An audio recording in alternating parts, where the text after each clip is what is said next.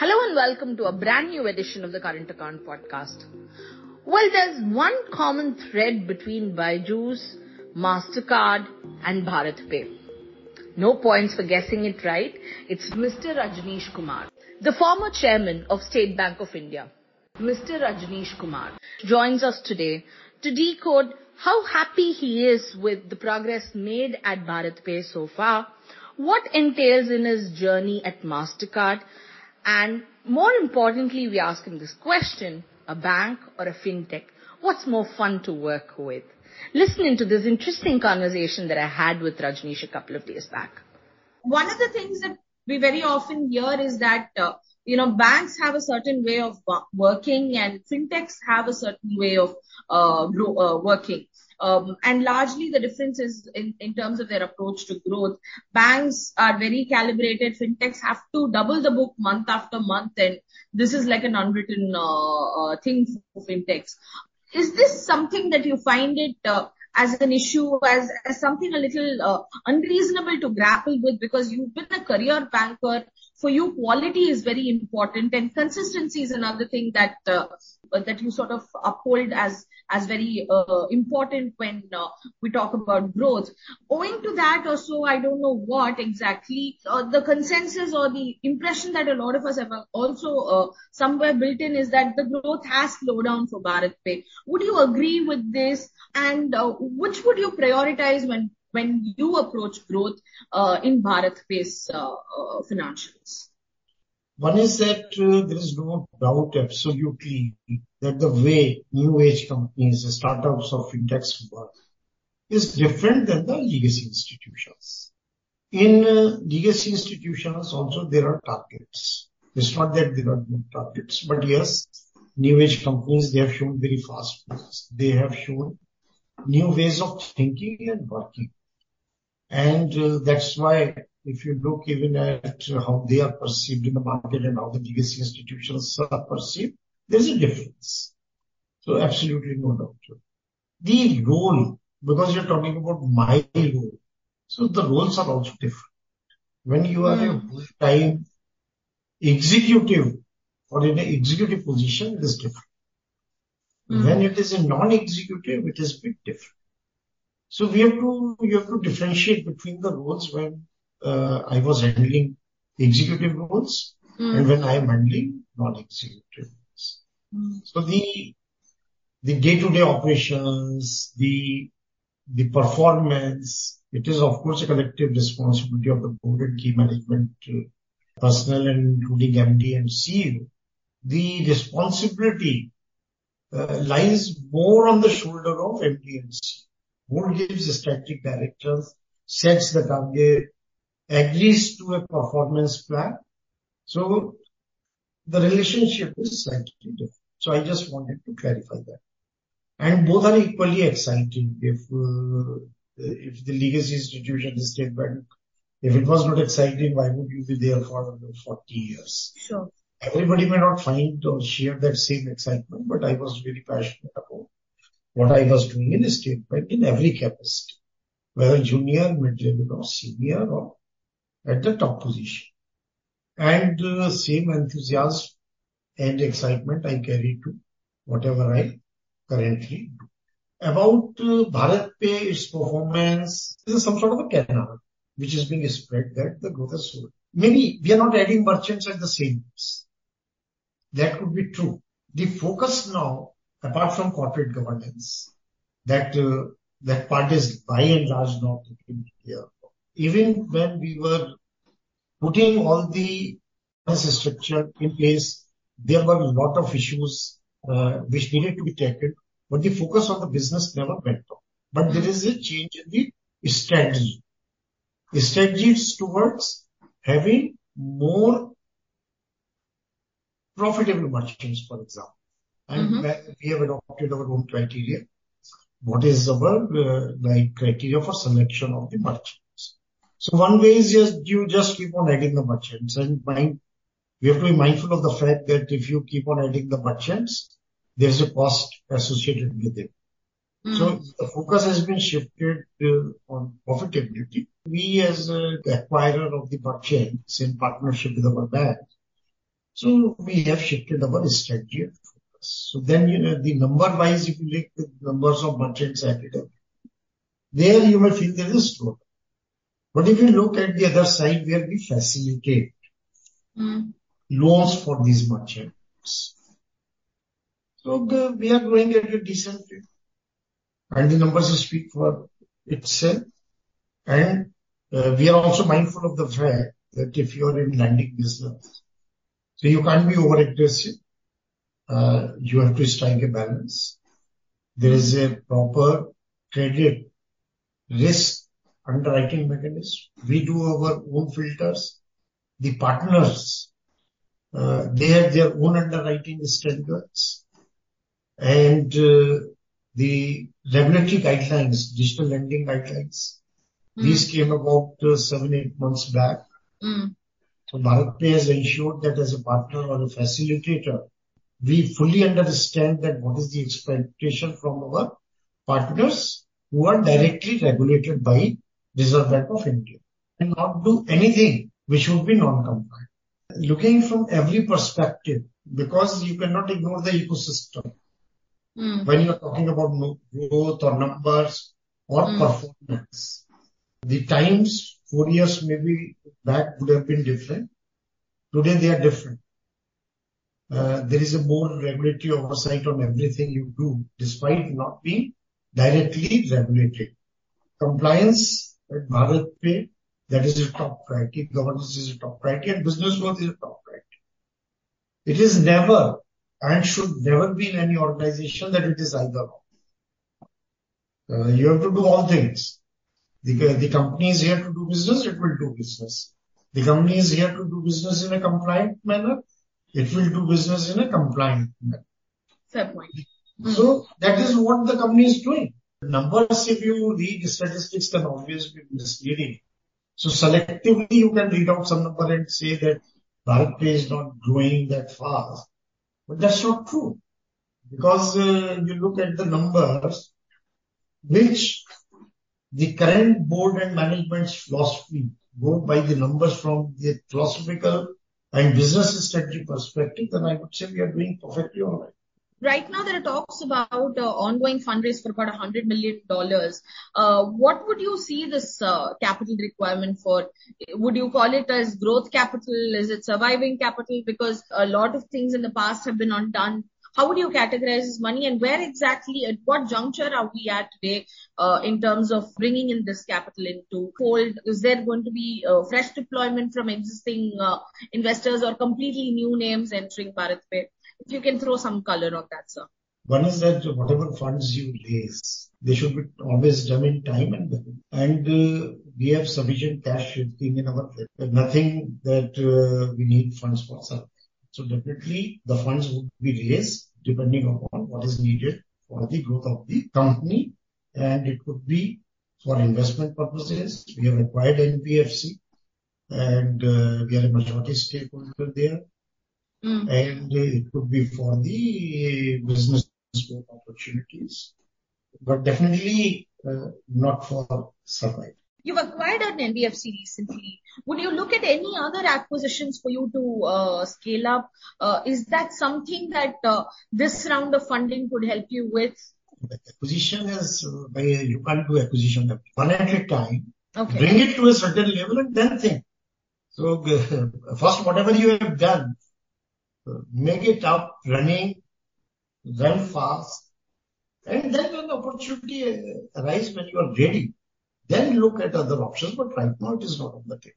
First, you were appointed at BharatPe, then Byju's as an assignment came onto your fold, and now there is MasterCard. And in Bombay, you're being seen as the fixer of all troubles. Your stint at SBI was also one where you had to completely rehaul the bank. It was going through the deepest of asset quality crisis, and when moved out of it, I think a large part of the asset quality issues also moved along outside. You're seen as the person to repair and fix things. Is this something that you enjoy doing, or it's just how things have worked for you? Yeah. So like doing the routine things don't excite you, isn't it? Yes. So it has always to be something different. if such opportunities come, so I enjoy that. Mastercard did go through a tough time, although when compared to Byju's or BharatPe, this is a less demanding opportunity. It did cede some bit of market share when the company was put on embargo for almost a year. There was a stiff competition that it's even now facing from Visa and RuPay. In your position as chairman of the company, what would be your key agenda? How would you look at renewing growth at Mastercard? Whatever is expected of the chairman of a board, I will perform that role. That is one. And as far as the growth is concerned, India is a very important market. And they have a very competent team, whether it is like Asia Pacific team or whether it is South Asia team or India team. They have a very competent team who know what to do. Wherever the inputs in terms of a strategy or what needs to be done in the Indian market. So wherever my contribution or role is required, so that is always available or will always be available. But I have absolutely no doubt that current team at Mastercard, they have a plan and they have capability to execute that plan. Again, sir, even on the cards segment, there was a time when cards were focusing a lot on B2C. Today, the focus is shifting towards B2B business. B2C in the last 1 year especially has gone through a lot of regulatory changes, and B2C is still a territory which seemingly is greener, and there is better space to win there. Do you see this shift in trend as something that would continue for a while? Do you see something deeper in this shift as well? Is there more money to be made in the merchant space now after doing enough of innovation with the consumer space? Like this B2B and B2C, I would like you to clarify that exactly what you mean by that. Because any network, whether it is Visa, Master, RuPay or whatever it is, they acquire merchants. If they don't acquire merchants and if they don't have a network, so card is of no use. So first requirement is that they should have merchant network. Isn't it? Yes. And that is the card issuance side. Because card issuance happens either through the banks or through a credit card company or a like SBI cards, for example. Look, and debit cards, it all happens through the banks, through their savings account or current account customers. So for a network, they have to continue to expand their network of merchants for acceptance infrastructure.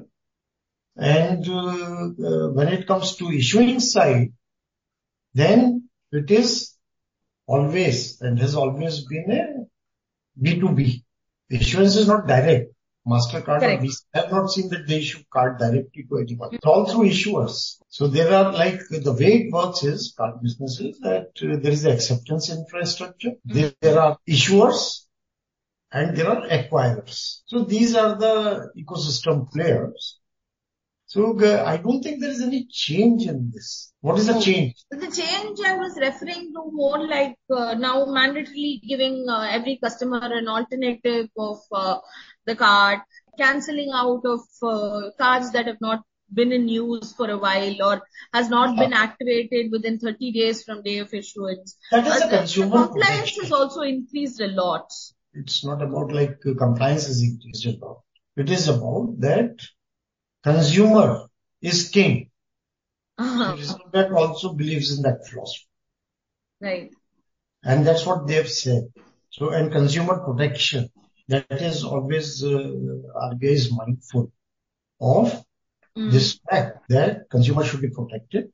There should be enough competition in the market so that the consumer benefits. And which is the right philosophy. So you compete, you take care of customers, you do proper disclosures, you bring out products which consumers will favor. So that is how again the competitive market works. So this is the right way of doing things, and that is where you and me, forget about my role as chairman of Mastercard, but we are consumers also. So as a consumer, that is how we benefit. So there should be competition, in my view, healthy competition in the market, and The consumers' rights, they need to be protected. There have to be proper disclosures about every product.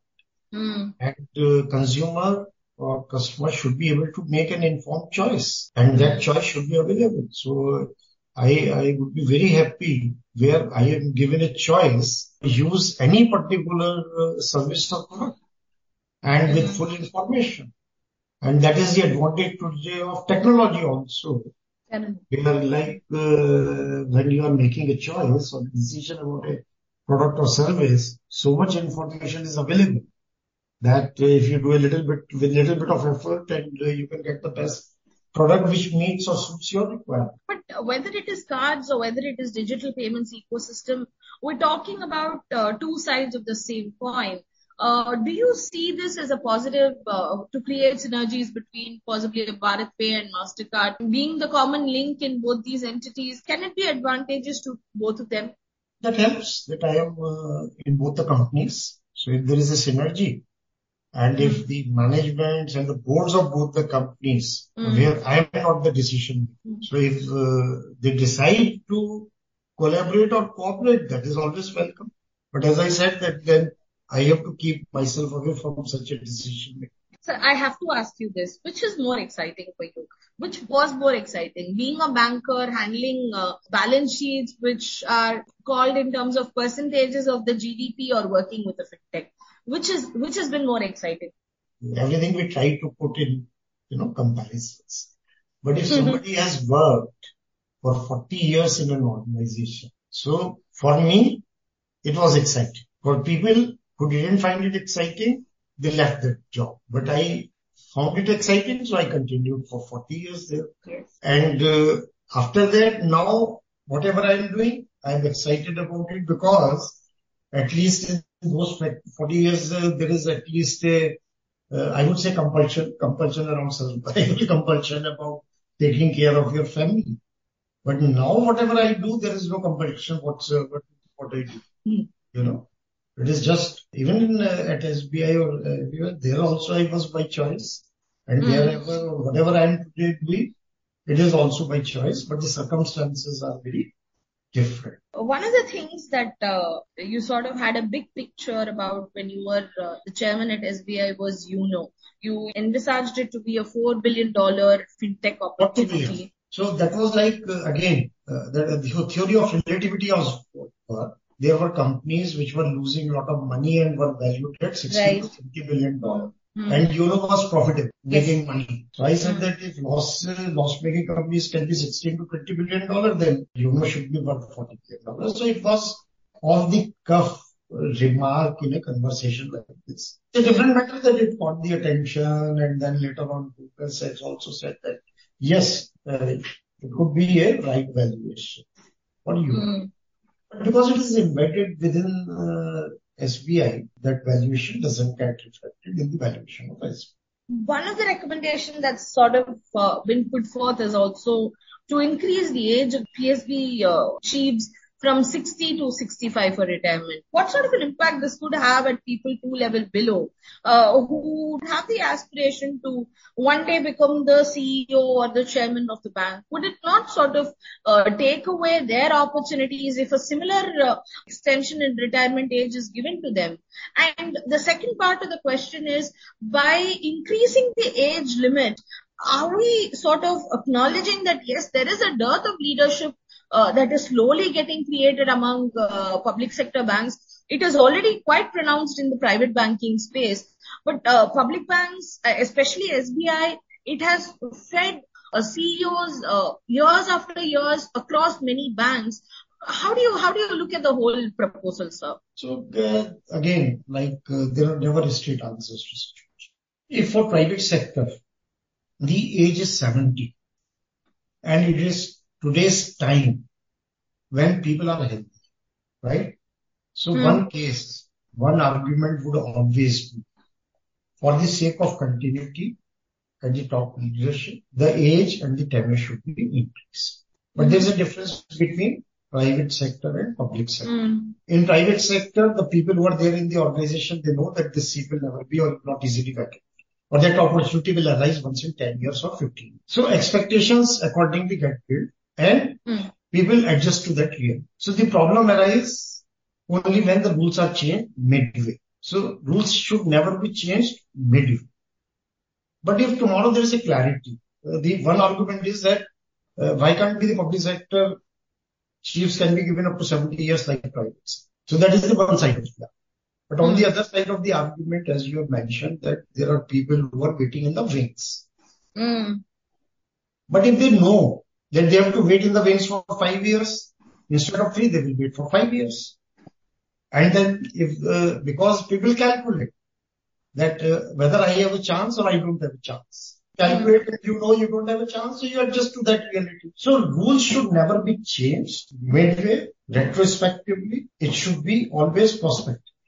At the time of appointment of the incumbent, whatever term is given or whatever the terms of condition, I believe that the rest of the people who are waiting in the wings, they do their calculation accordingly.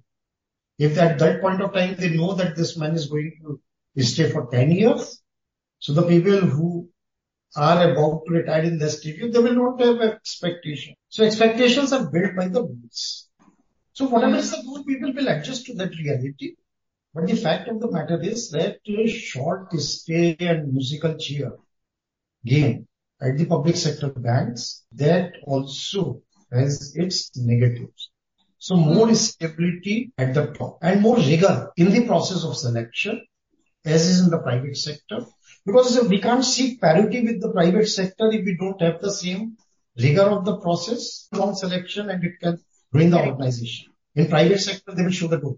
In public sector, it is not easy to show the door. So the rigor of selection, clarity of rules, if that is there, then people will adjust to it. The way the public sector chairman or MD gets appointed or selected, the process is different than what it happens in private sector. So drawing the analogy between the two will never work unless it is the same process.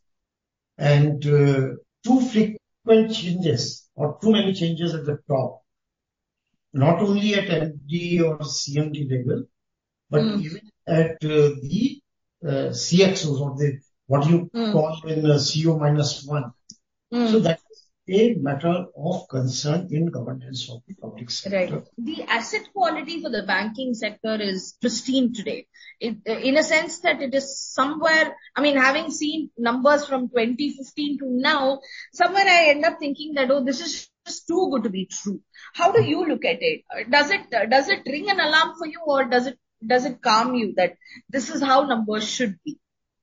So, like, this is again human nature. So if it is good, so too good to be believed. When it is bad, then people believe there is something hidden and things should be more bad. So, what we have to understand that the banking sector in India and government-owned banks in particular, they have passed through a very horrible and challenging time. And through sheer determination, hard work, effort, support from the government, support and guidance from Reserve Bank of India, they have been able to come out of that situation. And the economy is growing. There was time when economic growth and coupled with the fact that the investment growth is there and credit growth is there. So there was when we compare with what 3-4 years ago. So we are in happy times, and as the saying goes, neither good times last nor bad times. This is the situation. So if good times can last and last for longer, so let us wish for it. But immediately, as of now, as observer of the economy and the banking system, I don't have much concern as far as the asset quality of the banks is concerned. So because the disclosure requirement, the system of recognition of NPAs, all that has got a massive transformation. There is like automated systems to recognize NPAs. There are no manual interventions. The banks also have got their lesson where they are now more aggressive when providing for the bad loans. So there is a shift in the philosophy because people have seen the benefit. that once you have taken the pains and have gone through it, let us not bring that situation again. So unlikely to happen. So if you recognize banking system, so asset quality, according to me, because of the automation in the banking system to recognize and classify the assets correctly. And second, making adequate provisions for the losses or bad debts. So these two things have helped the banking system to show the results what they are showing today. And going forward, there is not going to be change in this situation. Good things do come to an end, and with that, it's a wrap on this edition of the Current Account Podcast. I'm your host, Hamsani Karthik, signing off. Until we meet next week, take care. We come back to you with an interesting guest and a very interesting topic. Bye-bye.